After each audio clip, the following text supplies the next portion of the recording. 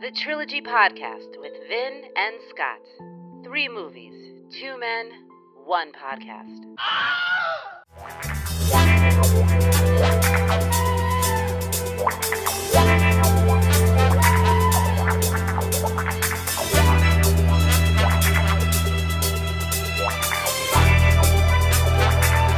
You feel it, Scott? Oh, yeah. Baby. Walking down the street. Yeah. Here we are, ready to conquer New York City. Yeah, baby. You know what? Ladies and gentlemen, we are the Trilogy Podcast. We're the only podcast in New York City or the universe devoted strictly to trilogies. Damn right. No reboots. No straight to cables.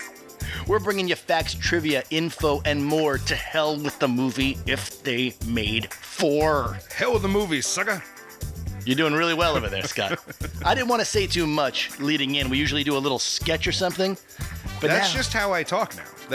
I've adapted a new lifestyle, and I say baby all the time. And we all should. right on. We'd all be happier if we spoke that way. Seriously. Day I think to we should day. bring it back. I love it. I was just feeling the music in the beginning, Scott. I didn't want to do a sketch today. I just wanted to feel this music. It's hyping you a little bit. Everyone knows what movie this is. This is...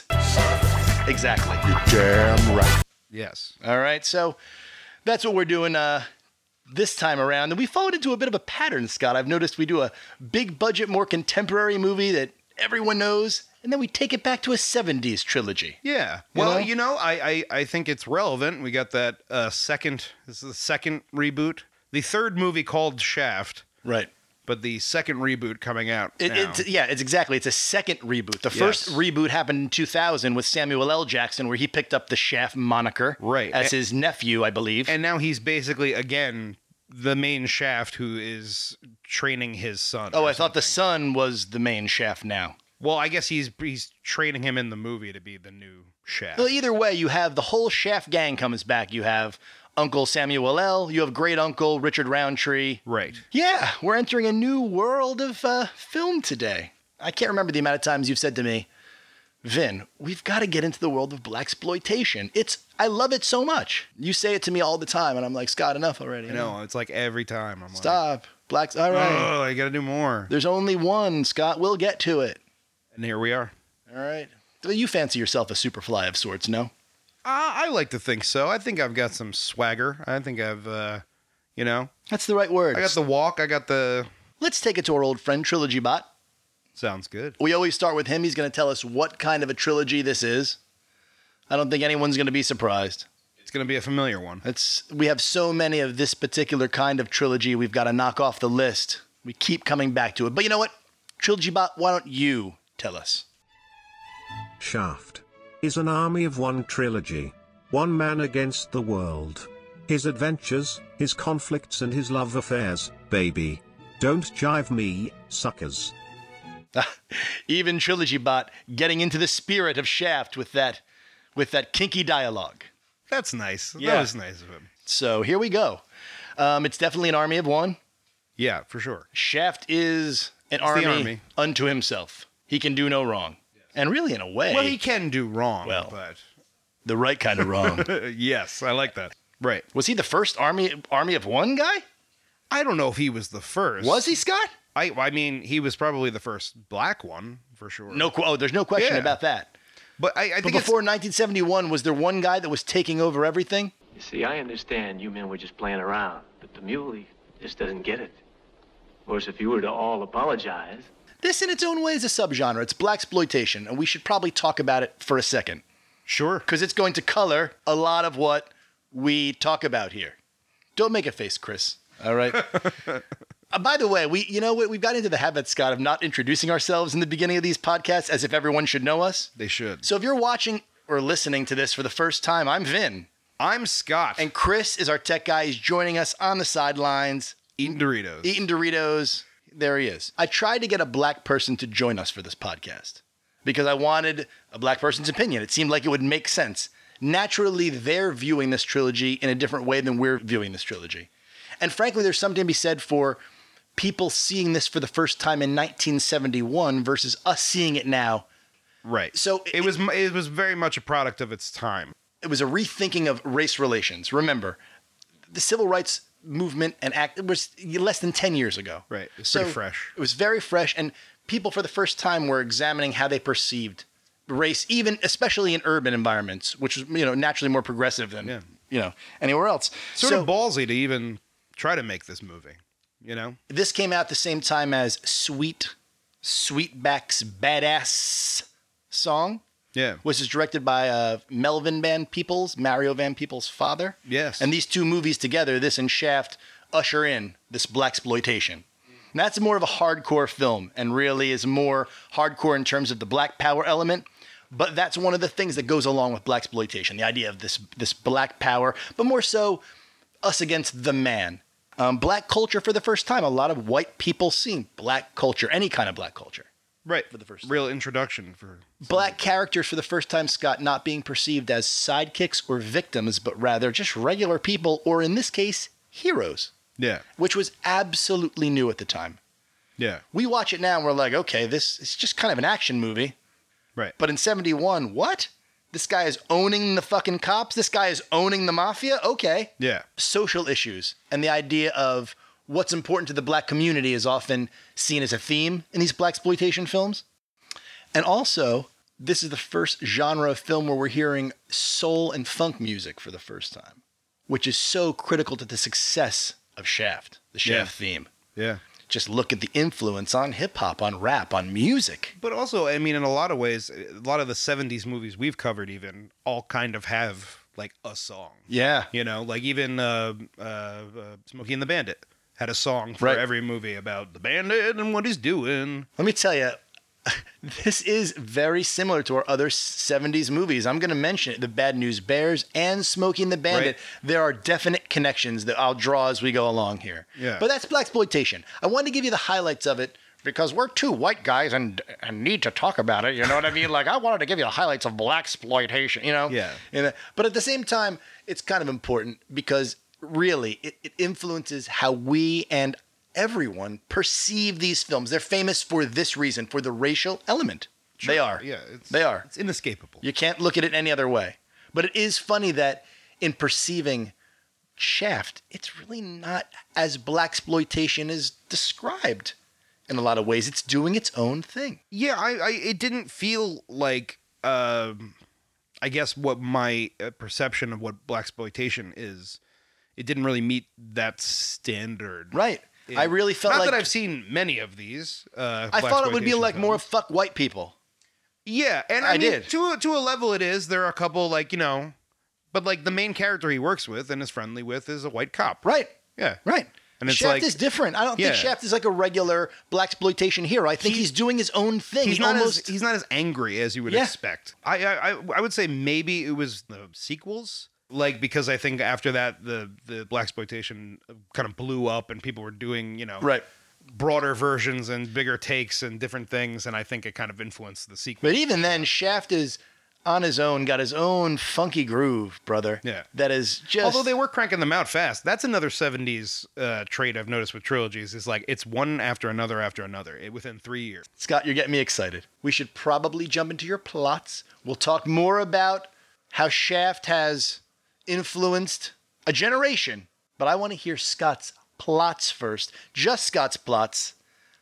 No real, fringe around it. No tinsel on the Christmas tree. Why would you think that there would be anything like that? Just the word Scott's plots hanging in the air by itself is enough for me. Scott's plots. Oh, baby. Scott's plots. Yeah. Almost like I asked for it. Sexy Scott's plots. Scott's sexy plot. I do it to myself. Why are you adding a sexiness to it? Because of Shaft? Is that? Yeah, try to give it a little something. All right. Are you ready to rock out these plots? Yes, I am. I'm intrigued as to how you're going to describe the second movie because it is confusing, but I can't wait. Yes, the plots are a little bit convoluted. Scott, are you going to give us any specific names when you do these plots? I'm not. No specific names. What? No specific... I'm trying to do as little specifics as possible just to tell you the gist of the movie. Bare bones. In case maybe you've seen it, you didn't want to rewatch it, boom, I'll give you a little refresher. Maybe you've never seen it and have no interest in ever watching it and just want to hear us talk about these movies to get a sense of what they are. Cool. This is for you too. All right. Oof. I'm out of breath from that speech. I just figure I want to cover my bases. Make it happen, brother. All right, here we go. So we'll start off with the one that started it all, Shaft. 1971. A private detective is hired by the head of a crime organization to find his kidnapped daughter.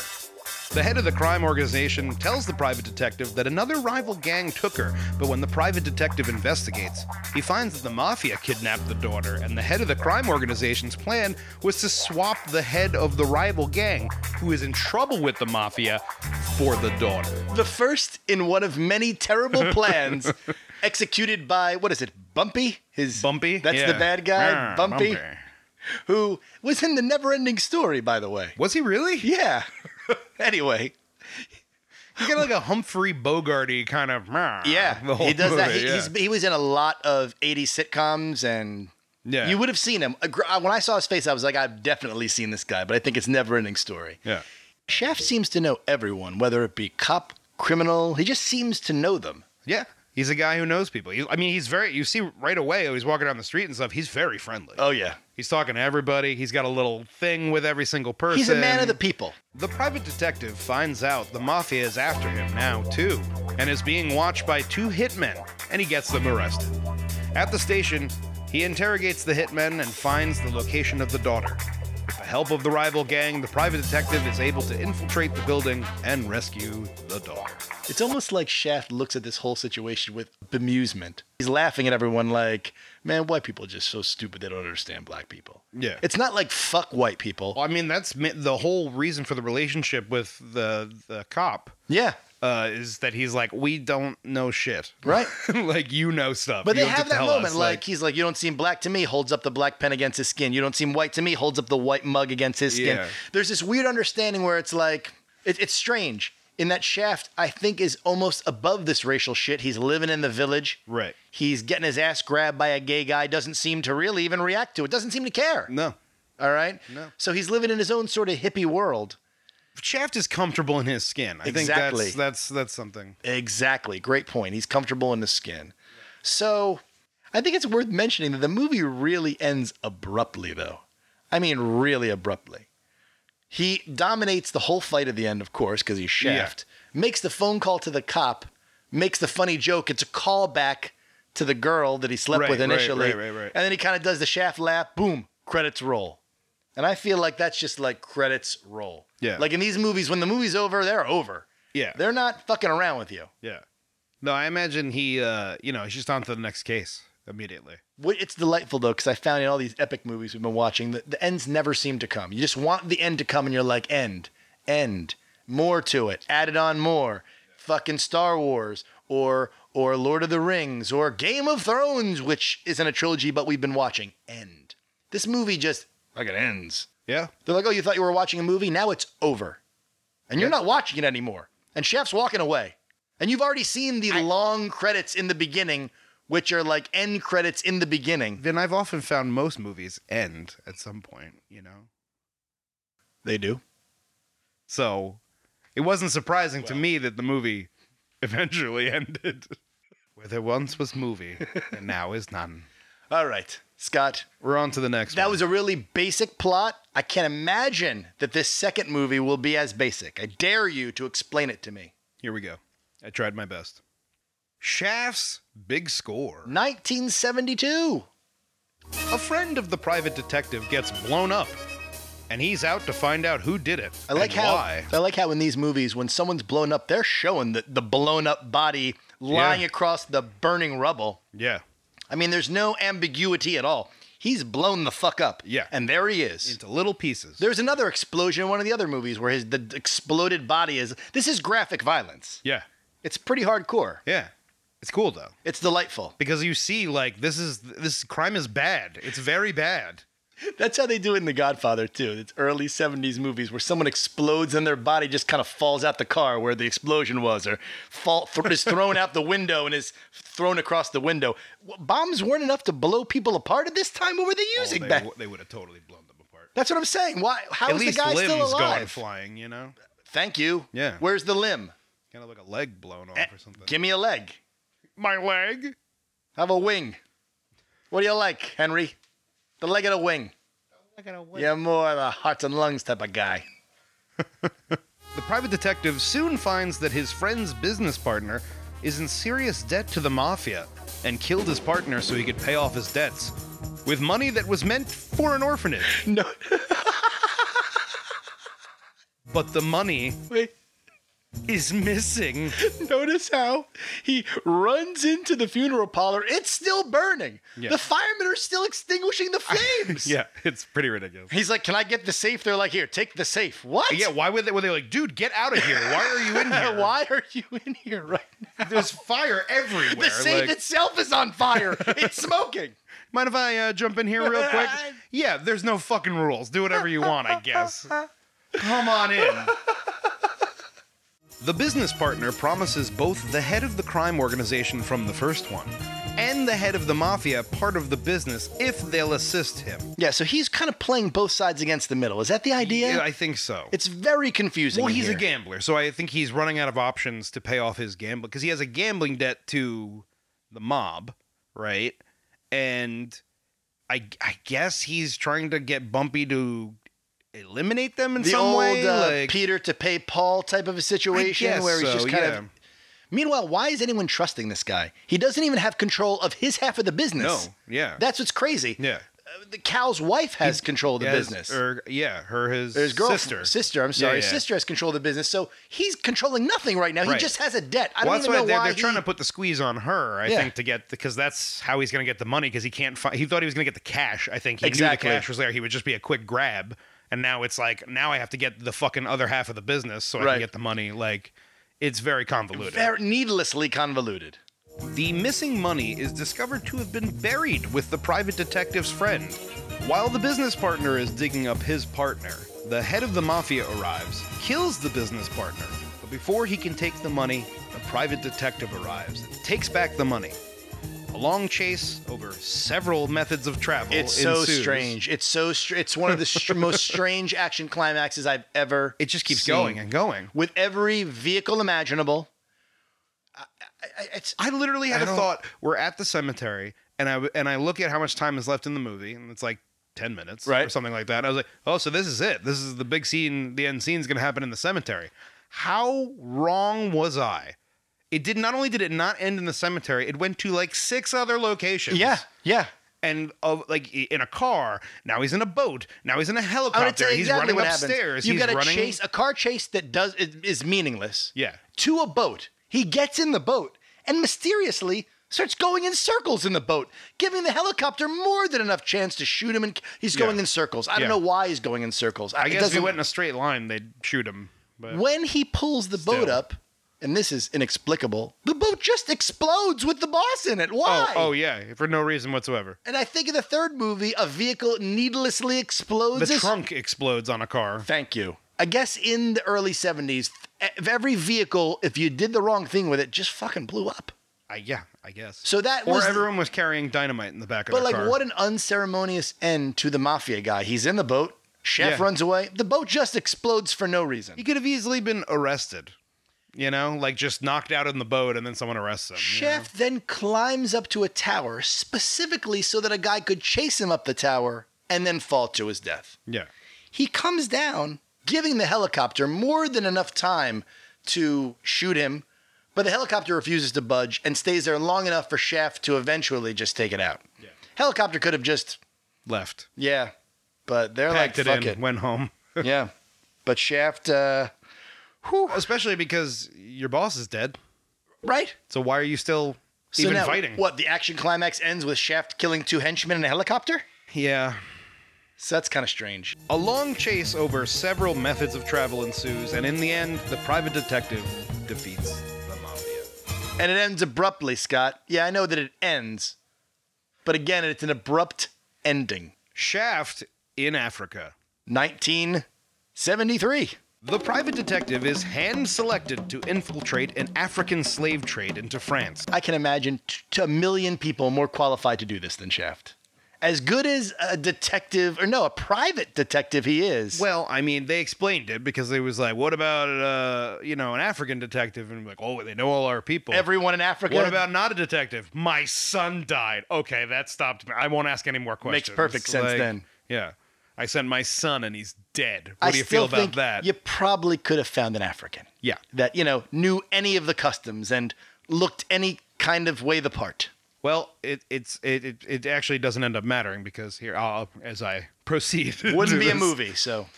He is trained to go undercover as an African, but almost immediately the plan is found out and someone tries to kill him.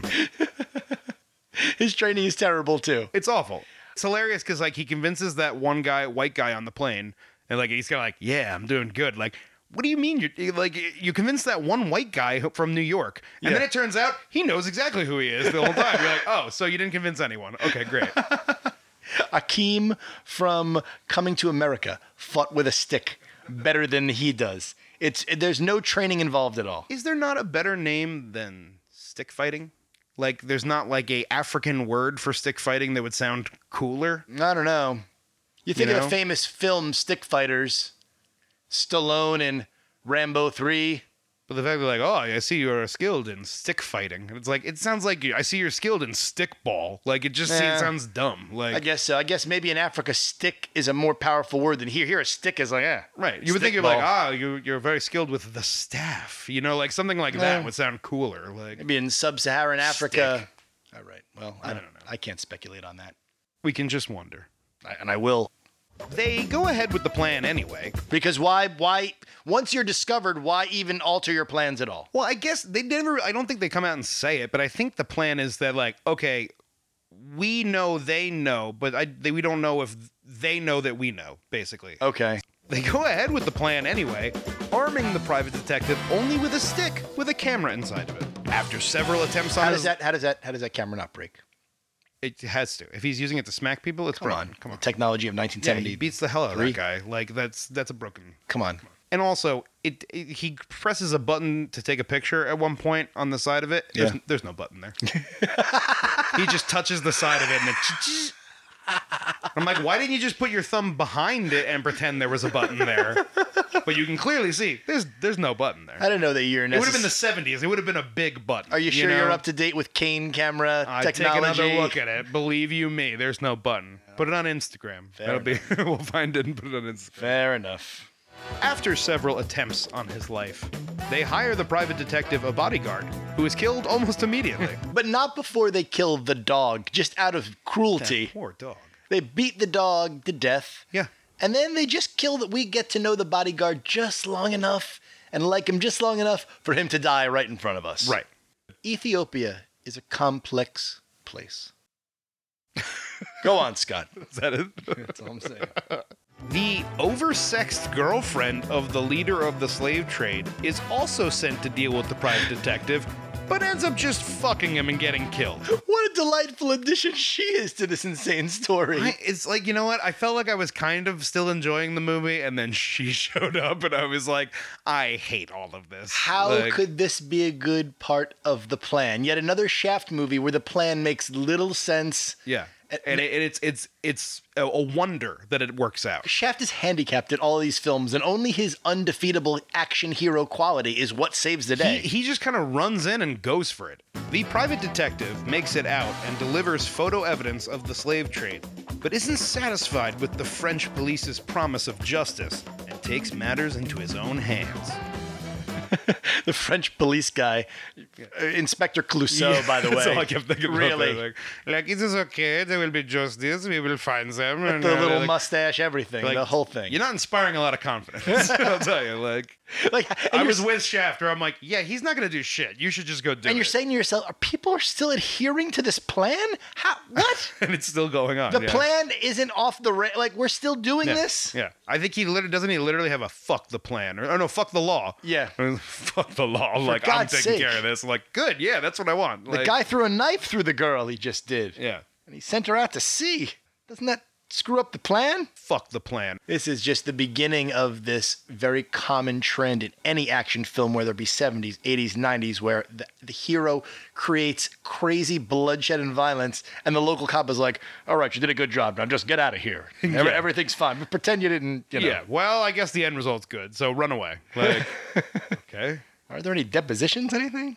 Oh, it's much like Travis Bickle in Taxi Driver. Yeah. Faces no repercussion whatsoever. Well, it was a pimp. Well, sure, but he murdered 3 people. 70s. Yeah. Right? They were just glad to have him off the street. Seriously. You know? I mean, that's what we're talking about. But you also have a murderer now on the street who killed 3 people. He's no different than any cab driver I've ever had in New York City. Fair. The private detective tracks down the head of the slave trade and with the help of the freed slaves, takes down the bad guy. Scott, I love your plots, and I think you did a great job with those, because they were very fucking confusing, let me tell you. Now... Can I actually... I'm sorry. I hate to cut you off, but I had a thought today. Don't hate it. We have started to call my bit Scott's Plots. Yeah. And I figure because you're giving us info, that we should call it Vinfo. How do you like that? Wouldn't be the first time I've created a portmanteau of the names Vin, my name Vin, and Info. There's a lot of Vins that go with... Vinformation. I've done I like that. I'm not sure. Let's table it for now. Because much Vinformation. Get your daily dose of Vinformation. Ain't gonna know about the Parker. The first and second Shaft films were financial successes. Yes. In a big way. Second, even more so than the first. But the third one fell off tremendously. Actually lost money, I believe. Really? They sold it to TV. It became a TV show. Shaft. And Richard Roundtree was in that version as well. Okay. So, but it was a time that MGM really needed money. They were a failing company at this point. I read some of this, and this was one of the only 3 moneymakers in 1971 they even had. It started this blaxploitation trend that kept them afloat for a while. Yeah. They always have trouble, MGM. They're gone now, too, I think. You don't see that line anymore, I guess, huh? No, they sold off all the rights. They had the rights to Bond, and they had to sell that off, I think. Really? I think so. Speaking of Bond, a lot of people would say that this is almost a black version of Bond. He even mentions Bond in the third movie. In the third one. Well, it's interesting because in the first one, if you remember, he calls himself, I'm just Sam Spade. I'm not, I'm just a hard-boiled detective. Right. That's all my character. And it's pretty flatly telling you from the writer's perspective, like, that's what this is. Mm-hmm. It's a black, like, today is Sam Spade. Yeah. Like, doing the detective same movie thing he would have done. Right. And I feel like in the third one, they did try to make the third one a little more Bondish, like as if they could, spin this off and continue this like James Bond. Well, he still has that... he says, when he gives him the gadgets, he's like, I'm not James Bond, right. but But he's got that Bond sexual attraction with women. Right. And they added that, hot German or whatever. He can bed any type of woman from any place the way Bond could. Yeah. Any nationality, race, that whole scene with her seemed woman. very, very James Bond. You're quite a man, Mr. James Bond. But I am a superior woman. You know that making love to Fatima was the greatest pleasure of your life?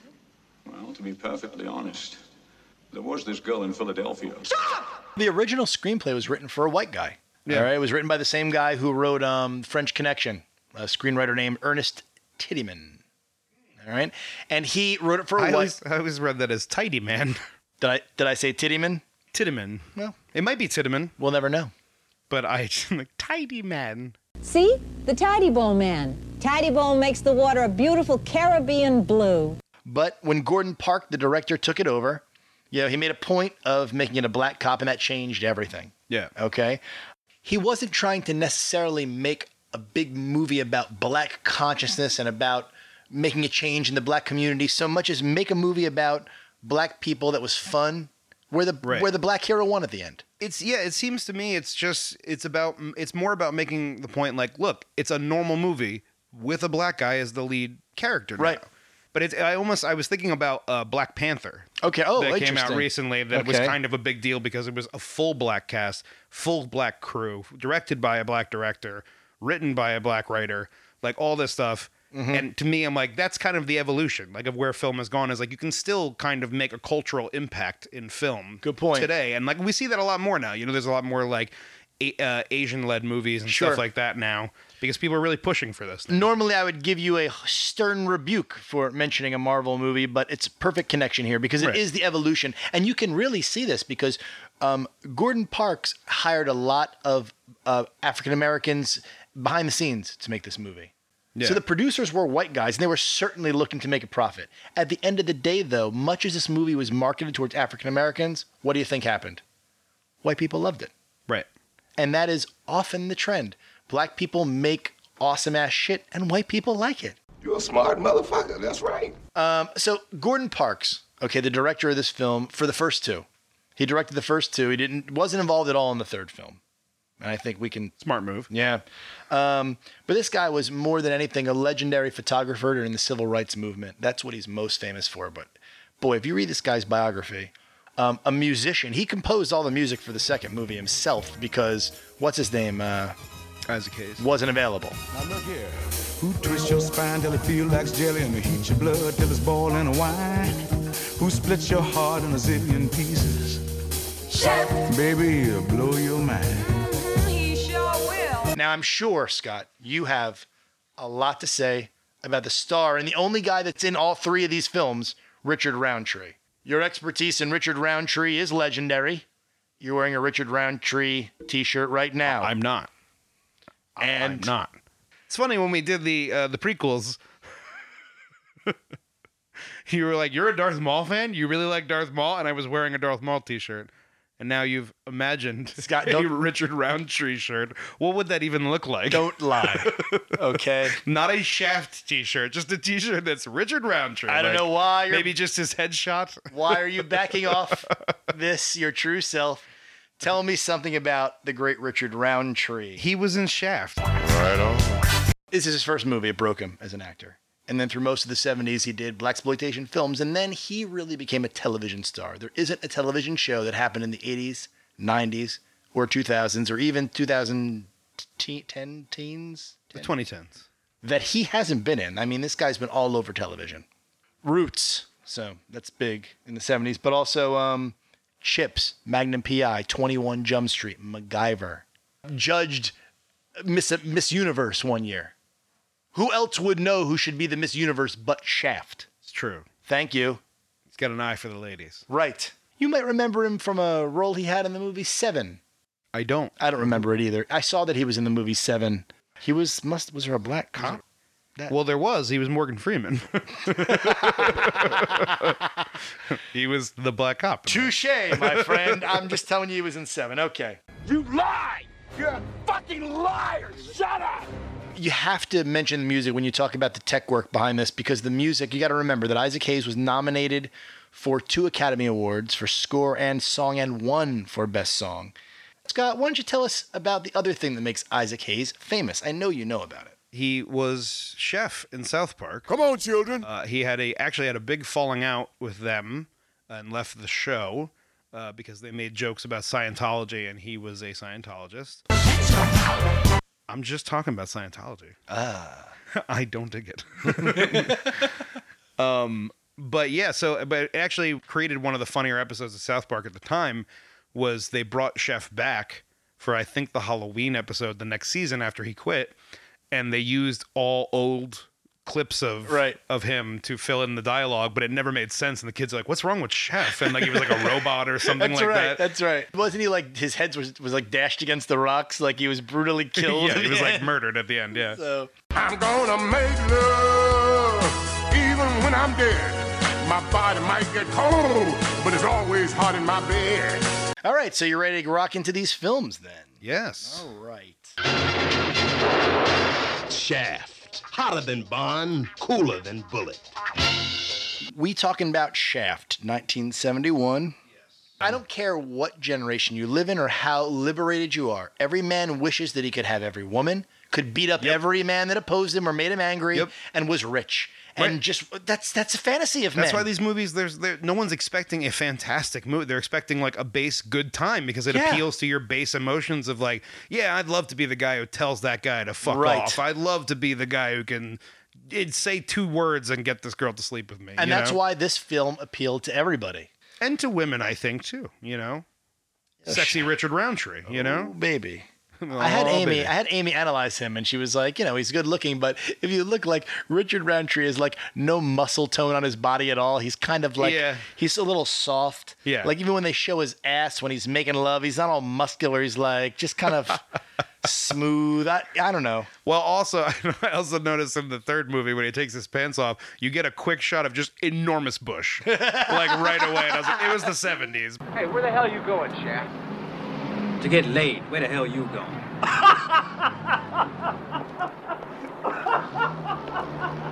what is this? It only happens twice in the first movie.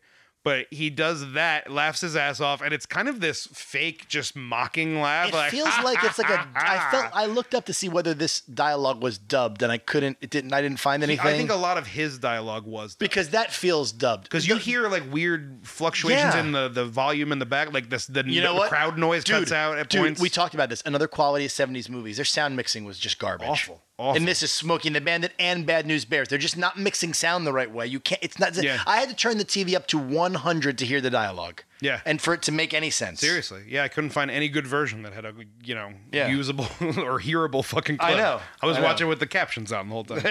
Oh, stewardess, I speak jive. Oh, good. I wrote down, of course, all the cool 70s shit. And the first thing was, baby, New York City in the 70s, Times Square, Harlem. Like, I love seeing old New York City. Yeah. At one point, even he says, it's on Amsterdam Avenue or something like that. I know it's a long avenue, but it's right around the corner from here. Well, Scott, funny you should mention that because naturally when he gave that address on Amsterdam Avenue, I looked up where it was, and it's not far. It's around 96th and Broadway, and right now we're at 84th Street, so it's not far away. Wow. You know?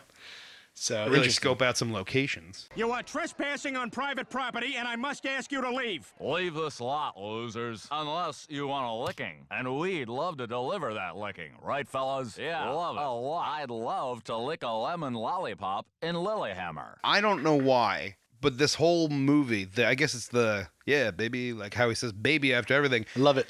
It makes me think of Lando.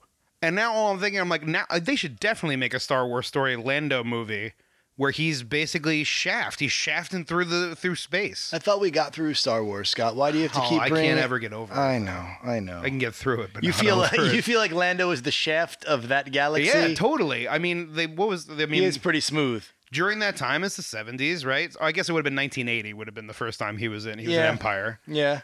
But he seems like they threw him in there to be like kind of a cool, slick. Yeah, Leia rolls up and he kind of gives her a wink like, hey, what does he say? Hello, what have we here? I want to mention one of Bumpy's guys. I don't know if this is the actor you thought of. Did you know that Drew Bundini was in this movie? And he's got two of the funniest he's involved in two of the funniest lines. He's the henchman of Bumpy.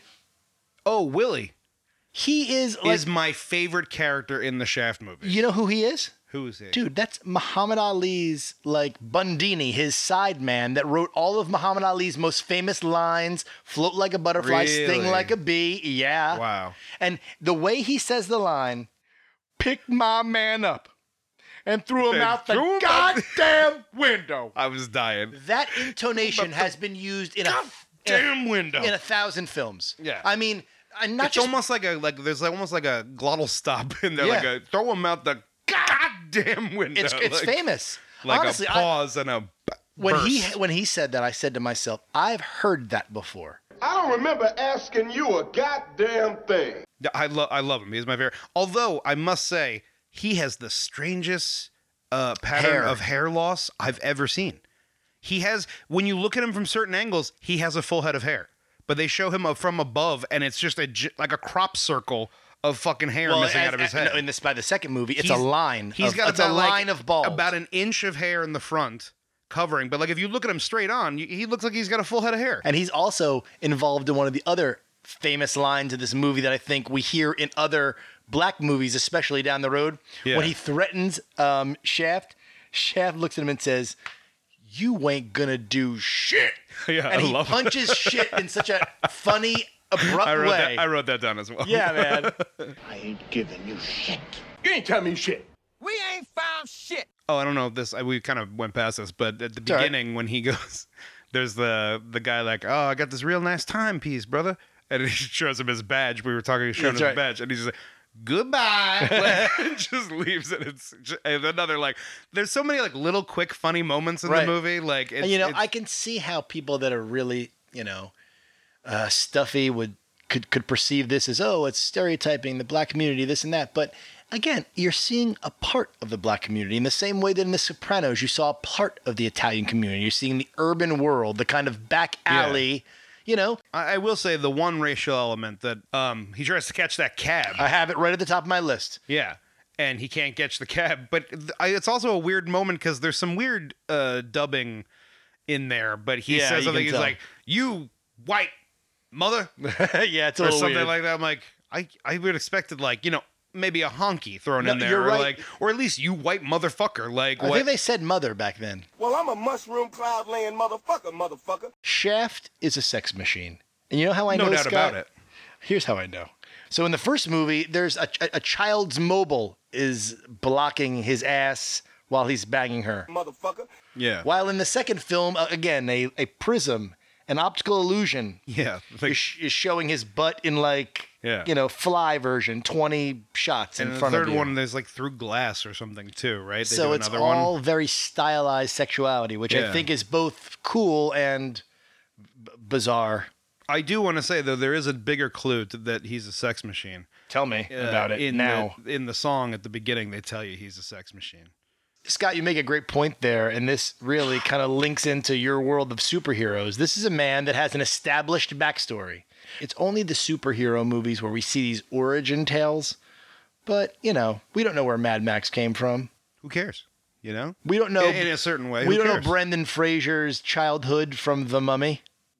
Do I want to? Listen, I'm just... Okay. I remember that time when I was a 6-year-old and I saw a mummy. That helped me get ready for this mummy. I think you know the point I'm making. A mummy killed my parents. Shaft is just Shaft. I'm going to Egypt to fuck shit up. Look, kid, I put down more mummies in my time than you. You put down one mummy, Dad. Yeah, same mummy. Twice. Oh, great line when he's talking to, his name Buford? Man, you got nothing I want. And I'm like, what a great line. Just go, I don't expect anything. I don't want anything from you. Yeah, Like, they don't mince words. Yeah, in you're this part film. of the plan. I'm only keeping you alive because I need you alive for this. Like, Side note on that Buford guy, do you know who his son was? His son is Christoph St. John, who died this year, who was on the Young and the Restless for like 25 years. Really? Yeah, I mean, he just died. You made a fool out of me, son. Nobody was trying to make a fool out of you or hurt you. Really? You weren't trying to hurt me? No. No? While I was walking around with a cane, learning Braille? missed opportunity also. He keeps his gun in the freezer and takes it out, and I was really waiting for a damn. That's cold. Well, it's too obvious, Scott. I'm not sure how the gun in the freezer, I mean, it's good for hiding it, but I'm sure a gun enthusiast. Chris, aren't you a gun enthusiast? Oh, he's not a gun enthusiast. Scott, I thought you were telling me that Chris loved guns. No. No, I'm wrong. A gun enthusiast would probably tell I you might that, have said like, wires. you know what, guns, wires, computers, it's all the same thing in today's world. They're all weapons. The point I'm trying to make is, I'm sure that in some way makes the gun work not as well. There's a point though when they're breaking in at that, like toward the end there, he knocks a guy out, and then the next guy is already asleep. Yeah, I wrote a note about that too. And he hits him on the head. Why'd the guy, you do that? The guy wakes up long enough to go, oh, but I was asleep, and then just goes back to You're sleep. exactly right. I wrote a note here like, why would you knock this man unconscious? He was already unconscious. He moves him over like a foot from where he was too. Like he picks him up, hits him, like, oh, why though? And then goes back to sleep It's so immediately. great. Like The idea that he would wake up to be knocked unconscious visibly and Yeah. then be out. I read that too. I saw it. that he would have woken up to react and then gone back out. That's too We great. would have just stayed out, no? I am so delighted that you noticed that. That is perfect. Okay, Scott. Moving on to the next one? I guess so. Here we go. You liked him before, so he's back with more. Last time he was nice. This time he's ice in Shaft's Big Score. Shaft's Big Score. And we talked about how complicated the movie really is. But I think the first thing that pops into my mind when it comes to Shaft's Big Score is the very strange, civilized, almost effeminate gangster and his long clarinet scene early in the film. Clarinet? Could be an oboe. I thought oboe. That's what I thought. Well, I'm no reedsman. He is attached to that thing like nothing else. It's really peculiar because it's, you know what, I almost want to say it's a homage to Joe Gallo, Crazy Joe Gallo, who when he was released from prison in the early 70s, right around this time, rubbed shoulders with Jerry Orbach and famous New York actors and was known as being civilized before he was gunned down. Right. I think a year later. Yeah. But I think that they're trying to allude to that, the civilized gangster type. Yeah. I don't know. I just feel it's a little much. It's long. It's a little indulgent. Indulgence, the right word, Scott. Yes. I do love that shit with his relationship with his instrument, though, the entire time. Because even, like, later when, like, Shaft pops in and kicks the shit out of him and leaves, he's, like, crawling toward the thing. Like, and I just kept thinking, lovingly looking at it. Must play oboe. Didn't you think he was going to pick it up and start playing half dead, beaten, jaw broken? I think the reed got broken. I think he sees a little piece of it is broken. I saw that, too. And he's like, my baby has been destroyed. Oh, my Stradivarius! Oh, my beautiful Stradivarius! The captain, the police captain. That's a failing of this movie. Well, he's not in very much of it. But he tries to kind of fill the same role as the guy in the last. But he's movie. a heavy. He's more of a heavy. He's not Shaft's friend, right? And I think that takes away from the depth a little bit. But he's still like, keep in touch. Like, make sure you keep us abreast. And he sort of lets him go at the end. Yeah, too. but he's still your classic, like yelling at. What are you doing, Shaft? But he, for some reason, like I saw him and I was like, is that Johnny Cochran? Like, no, that's not. What's wrong with you? It's obviously not Johnny Cochran. It's outrageous, egregious, preposterous. The guy, Kelly, is the dumbest criminal in the whole history of movies. His plan is terrible. Well, first of all, he shows up at the fire like, oh, what happened? And he's like, somebody blew him up, and he's like, that's terrible. And like, I really wanted him to open that orphanage or whatever. And like, he's like, everybody knows that you didn't want him to do that. He even says it right to him. Like, so immediately you're like, so it's him. So you know who the bad guy is the whole movie. And it's especially strange that Shaft happens to be fucking his sister while this is going on. Like he's some friend he is. I mean, he's right in the plot because he's there when it happens. Yeah. It's a little too convenient. And if he wasn't busy fucking his sister, maybe he could have saved that guy's life. They never really, talk about that. It's a little too convenient, is what I'm saying. Scott, we need to examine what other apartments in the universe have a back door that no one is aware of and that you can easily sneak out of? Have you ever heard of an apartment with a back door? Only in movies? I've never even seen one in a movie. Until this movie, I didn't think it was possible. No, I've seen them in movies, but it always seems weird. We're like, who has an apartment like that? Like with a back door? Yeah, that has two doors. Yeah. And they easily just sneak right out of it. Yeah. And wouldn't that door just be right down the hallway? Like, wouldn't they see them coming out and go, hey? Thank you. You've just described apartments. So, yeah. But again, I mean, this guy's pretty dumb. You're an idiot. The scene where he goes in and there's that, like, white cop giving him the business. Yeah, okay. He's talking to him. And he's like, oh, guess a cup of coffee. He's like, make mine black.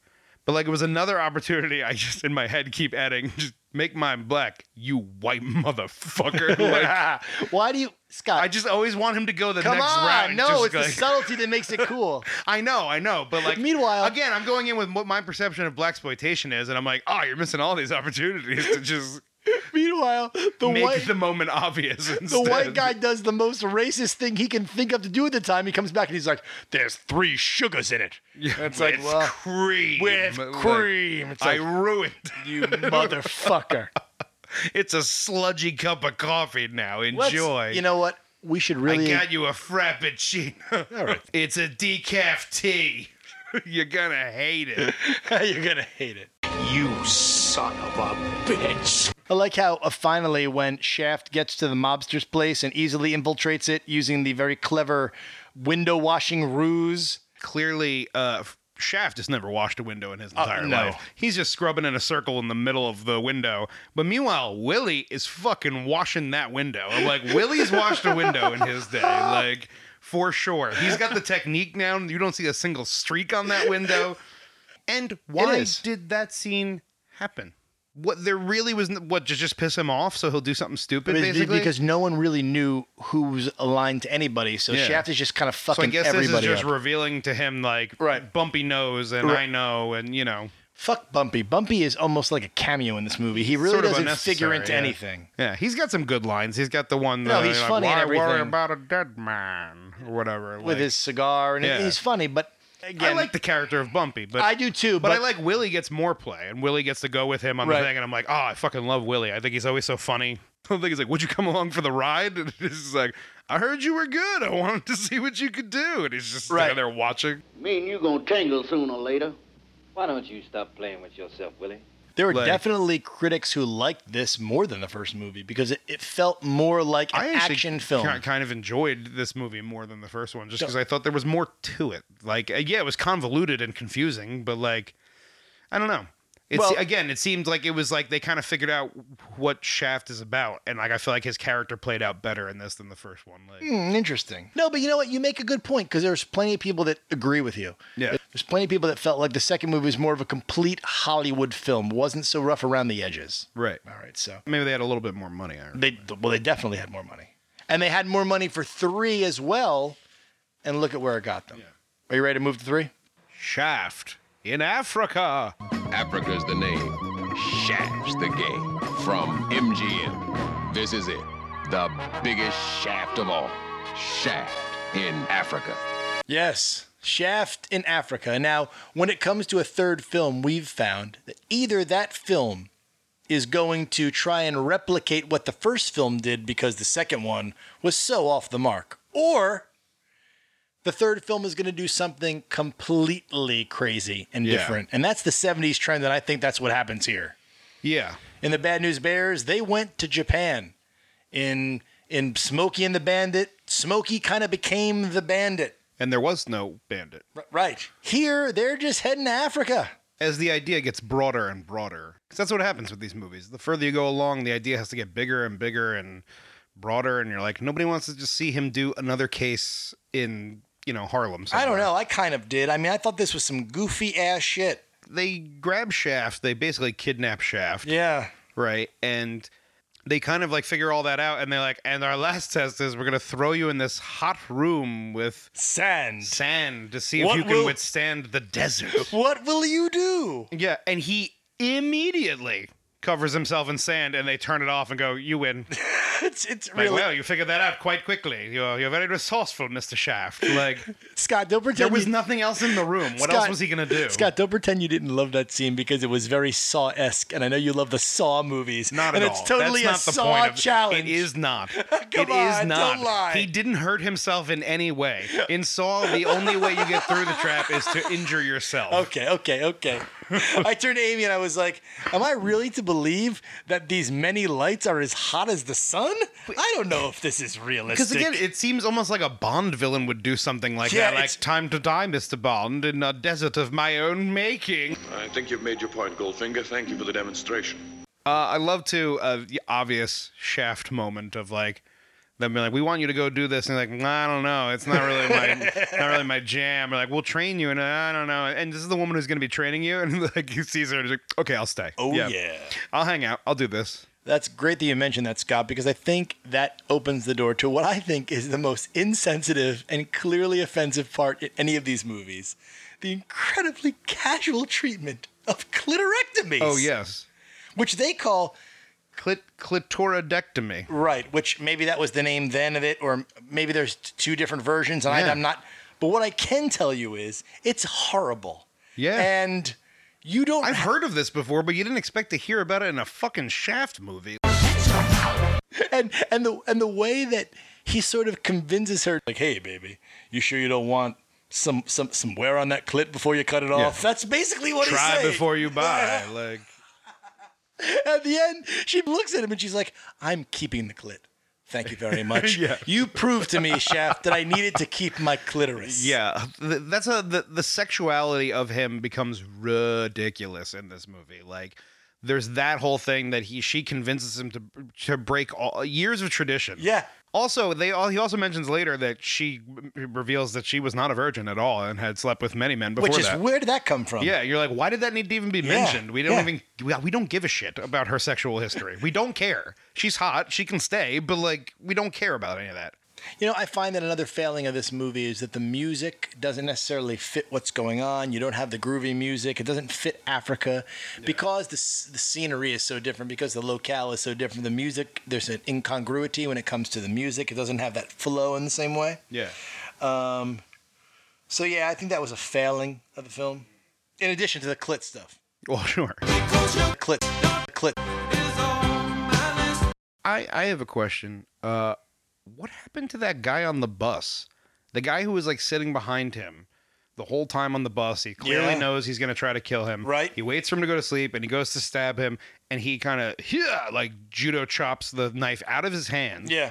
Then kind of does a quick hook to his throat. Yeah. Scott, he crushes his larynx with that throat chop. You really think that's what happened there? That's what they want us to think. It just seems so quick where I'm like, where was the knife? Why didn't he just turn the knife around? Yeah. Hey. Reshoot that one It's more time. Scott, it's real fighting. I guess. Next time I need to subdue you, I'm going right for your throat, and you'll be out. But it's not like the guy was like couldn't breathe from being hit in the throat, which is what would have happened. Damn He would it, have choked. Scott, you're done. When you're hit in the throat, you're done. You're It's over. not true. How many other times have you seen in a movie where someone got hit in the throat? What did they do? Die? Nope. You act as if I haven't seen this in person. You haven't. I know you haven't. Oh, they killed that dog, man. What the fuck? I was going to say, I liked Shaft with the dog. As soon as there was a dog, I was like, all right, I'm yeah, down. He's got a dog. No dogs allowed.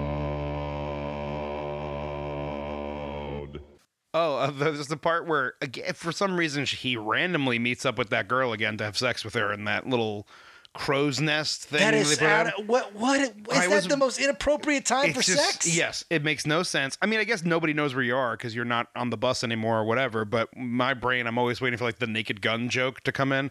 So I was waiting for it to like shake and then like drop at some point, like because I'm like, clearly they didn't build this for people to fuck inside of. So is it really going to hold you guys up structurally? She gives some sort of ham-handed explanation as to why it's there, but at the end of the day, it's there so they can fuck right then. Yeah. They're like, this is to scare crows away. It's like, yeah, shut the fuck up. I think you'd be let's do this. I think you'd be hard pressed to find those structures in Ethiopia right now. Yeah. And if you do find them, Scott, people are fucking in them. Before, when he's leaving with his bodyguard, interpreter, bodyguard, whatever, he goes and they're talking to that other group, and there's that old man before they're leaving says something to him, and he's like, what did he say? And he's like, he says, by the time the sun rises 2 times from now, 2 men will die. Or something like that. And then laughs. Like, and walks away. And I was really like, I'm just fucking with you. He said, have a good trip. Like, that's all he said. Like, to do some outlandish, like he said, many moons will... No, I'm fucking with you. No. He just said, be careful. It's, he asked me for $1. Yeah. He said... Really? That's all he... He said Highway 9 is closed, so we're going to have to... We're going to have to take the other way around then. We already talked about the crazy sex scene with the girl, right? It doesn't even seem clear. Like, she's just like, oh, yeah, sweaty black slaves really gets me off. Yeah, and he's like, you know what? Why don't you go fuck this one? Like, and I think that's another sort of marginal... And, they talk about the black mythology of having the big dick. And I could see how people would perceive that as... There's a little too much offensive, a little too much. And she flat out says, like, you're cock at one point. I'm why? like, Jesus, this is becoming a porno. What's happening? There's no reason to. He's a great lover. Just show them kind of getting started and then do, like, a weird cutaway. Has anyone ever turned to Bond and said, Bond, you've got a great big dick that I love? Yeah, no. The biggest shaft of all in the hottest place of all. I like that he's Yahweh, which just sounds like Yahweh. Or like, you really think that much of yourself, Shaft? It's close enough. All the main characters burn to death at the end. Shaft's entire journey was only to save himself, not to save all these refugees. Well, yeah. I mean, that's the thing is, bad stuff happens, and Shaft doesn't stop it from happening. Right. If you want to see Shaft, ask your mama. There were many options for us to involve Phil in this podcast. He's done everything for us. We've sent him to Japan. Yes. But I couldn't think of a way that we could involve Phil without him in some way upsetting the African-American community. So you should probably listen to this, guys. Go ahead. Who's the field correspondent that's got all the ladies responding? Phil. You're damn right.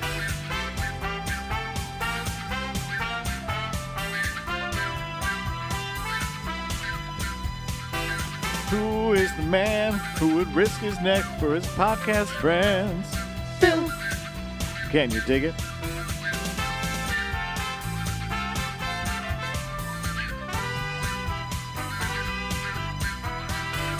Who's the cat that gets sent out even though there's danger about? Phil. Right on. You see this cat Phil, he's a bad mother. Shut your mouth. I'm just talking about me. Then we can dig it. He's a man of comedy, And you can hear him on the Trilogy Podcast. That sounded great, Phil. Yeah, great job, Phil. All right, we've got it. Let's just shut it down. Guys, I think that we should really... Actually... Did you have something? Yeah, I wrote a few more verses, and I'd like to try it out, if you guys don't mind. Go for it. Sure. Chris, start that track back up again. Who's the minor character that's from Space and Sinister? What? Damn right. What the hell are you talking about? Huh? Who is the man who looks like he's in the Taliban? Phil. Can you dig it? Phil, this was supposed to be about Shaft. What the hell is this? Who's the bounty hunter you know I love, and you guys hate it when I bring him up? Oh, God. Dengar. Right on. Jesus Christ, Phil. See this cat, Dengar? He's a bad mother. Shut your mouth. I'm just talking about Dengar. We know who you're talking about. Shut your mouth. He's a complicated man, but no one understands him but his Dengar. God damn. I love you, Dengar. Chris, just dump it. Dump the whole thing. Forget about it. That sounded great, Scott. Yes, it did. I love when Phil just puts himself out there the way we make him be put out there. All right. Are you ready, Scott, to tell us your order for this trilogy? In fact, tell us whether you think it's a successful trilogy first. No, I don't. You don't? No. Okay. I mean, they're not very good. They're enjoyable. The point that they're like an action movie, but they're not really good. Yeah, they're not very good. In general, you don't think it's a successful trilogy? The definition, your definition of successful, that I have to like all three of the movies. Definitely. I like them all somewhat, but I think it's more successful as a film in film history. But you think the overall quality of each film doesn't raise it's to not the very level? Good. Really, Scott? This is an interesting take. Whereas it's not. This is the first time where we're looking at not so much one particular film that you disliked or we disliked so much, but an overall, none of them were good enough to make this successful. Yeah, I mean, even Shaft, it's a basic detective story, and it's good enough. Successful. And what's your order, Scotty? My order is probably 2-1-3. 2-1-3. You like two more than one? Again, I think it's a better version of the first one. More of a complete film. Yeah. Scott, I really like kind of the way you're looking at this, okay? But I'm going to look at it in the more conventional way that we often look at these. For me, I felt like the third movie destroyed this trilogy. It was just a nonsense film. And like so many of our 70s films that we've examined, just one kind of inexplicable scene after another where you're just scratching your head wondering what is going to happen next. Scott, for me, 1, 2, 3. I really liked the first movie, not only because it is a relic and a historical moment in the world of cinema, but because I genuinely loved the rhythm of the dialogue and the cool hipness of it. So that's where we are. Unsuccessful from both of us. Ladies and gentlemen, thank you so much for listening to the Trilogy Podcast. I am Vin. I'm Scott. And we are delighted that you have taken the time to listen to us. Make sure you follow us on Instagram. It is a great compliment to the podcast. Scotty? And check out Twitter, because we're going to be doing lots of polls and posting a bunch of trilogy-related stuff to the episodes, so check that out. And we just got to 100 followers, and I think that's great because our followers aren't just followers to follow. They're real people that seem to really enjoy film and what we're doing with film, so I think we're doing a great job on Twitter as well. Pat ourselves on the back there. Well, we have to, because no one else will. And you know what? We're talking about Shaft today. Hey! Yeah, baby. Goodbye. Are you man enough, big and bad?